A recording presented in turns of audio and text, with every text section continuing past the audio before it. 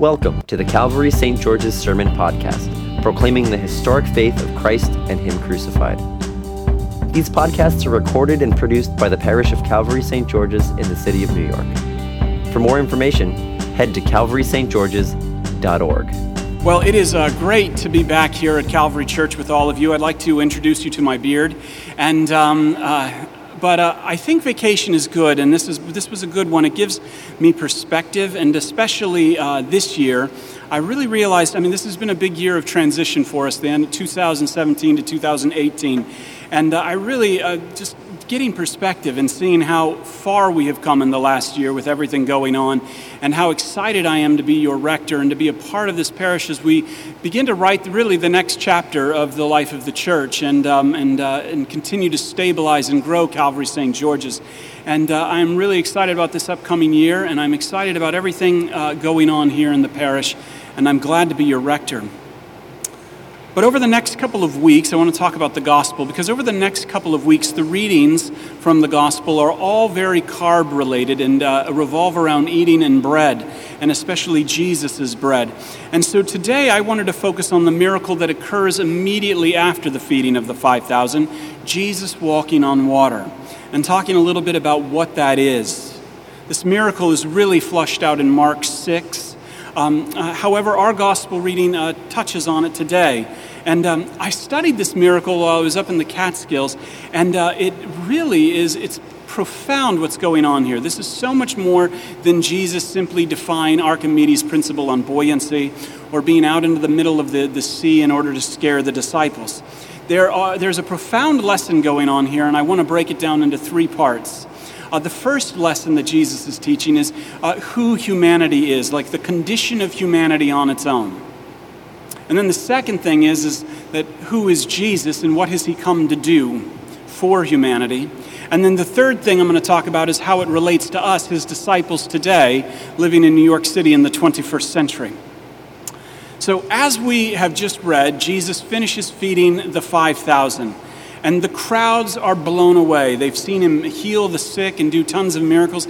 And now he feeds 5,000 with 5 loaves of bread and a couple of fish. And they're ready to make him king. And John tells us that he pulls aside and he goes to a mountain. Never forget that Jesus is fully man. So there's a temptation, I think, going on here to listen to the crowds and want to become the king, get the crown without the cross. But he withdraws to a mountainside. And Mark tells us in this scene that he orders the disciples to get into the boat at about 3 p.m. Now, when Jesus asks these men to row across the Sea of Galilee at roughly 3 p.m., the disciples who were actually fishermen would have or they should have known better. The fishermen knew that the Sea of Galilee, what happens is that the winds whip up off the Mediterranean and come up over those hills in a very powerful and dramatic way, making it impossible, essentially, to row across at night. And so we see the disciples are in the boat and they're rowing and they're huffing and puffing with, as John writes in our gospel reading today, a strong wind. This strong wind is blowing against them. 9 o'clock at night comes, and there they are, they're rowing. 12 o'clock comes, midnight comes around, and they are still rowing. 3 a.m, and this little boat is out on the sea, and it's being knocked around by the waves, and that wind blowing against them is in their face, and they are getting nowhere. How many of us have been there on our own personal seas of Galilee? It's called life. With, as the scriptures say, a strong wind blowing against you. And this is my first point. The disciples, these aren't just random guys. The disciples have a strong wind blowing against them. And what we are learning here is that to follow Jesus does not mean freedom from the strong winds. No one is immune to the hard winds of life, which have the power to get us nowhere and submerge our boats. Maybe for you, it's the breakdown of a relationship. Maybe for you, it's a child or a parent who's giving you a really hard time. Maybe for you, it's your job that is just crushing and you hate it. Maybe for you it's the financial fears that come with living in this city, and are you going to make it? And you're always looking at your account and going, what the heck? Whatever it is, the disciples in the boat on the sea represent humanity as it is on its own, overwhelmed and insufficient. So out on the sea comes Jesus. Out on the sea, the Lord of creation, the one who has the power over both the sea and the winds, begins to walk out on that water. And Jesus walking out on that water is not simply some sort of cool trick. You have to understand what the sea was in those days. The sea in ancient times was a scary place. It was a symbol of what was known as the deep, all the way from Genesis chapter 1. It was a symbol of death itself. The ancient people feared the deep. No one just sailed across the Mediterranean. You sailed around the Mediterranean, staying near to the shores, because the deep was terrifying, so much so that it was idolized by some pagans. They imagined the deep filled with terrifying creatures that would swallow you whole and never spit you up again. Hence, much of the early, as I said, traveled around the coast. But the creatures within the deep, essentially what they were, is they were seen almost as the devil incarnate. This brings perspective onto the story of Jonah and how Jesus compares his miracle of the resurrection to the sign of Jonah, because the deep and the creatures there within were seen as these creatures that would drag you to the depths of death itself. Those ancients. No, we still have a terrifying fear of the sea. It's no different. We mythologize the deep still today. Don't believe me? How many times can AMC run a Jaws marathon in the summer? Shark Week is huge.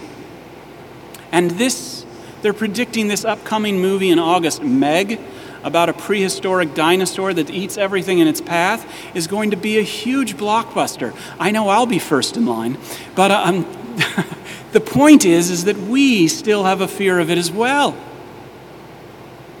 Because it's mysterious. It's terrifying. And Jesus, therefore, walking out on the water to his disciples upon this water is a foreshadow of what he has come to do. To trample death and darkness. To walk on the back of the Leviathan. To crush that serpent's head. Put an ordinary person out there, you and I, and we'd sink right to the bottom. But you put the Son of Man out onto the sea, and he doesn't simply float or glide. He walks. Actually, the Greek word is that he marches out there. He marches, and in his marching, he is trampling the waves and everything under its feet. For Jesus is the Lord who has all power under heaven and earth. Now apply this to the cross and what's going on here. The same Jesus who strolled out onto the waters of the deep, who stilled the winds, who casts out demons, this same Jesus soon, and it's interesting that John connects it to the Passover at the beginning of our reading, but this same Jesus would hang dead and helpless and lifeless on a cross to do what he has come to do. To conquer darkness, to conquer death, to destroy the deep. Jesus has come, and by the power of his Holy Spirit, through that gospel proclaimed, has come to calm the heavy winds that blow against you in your life.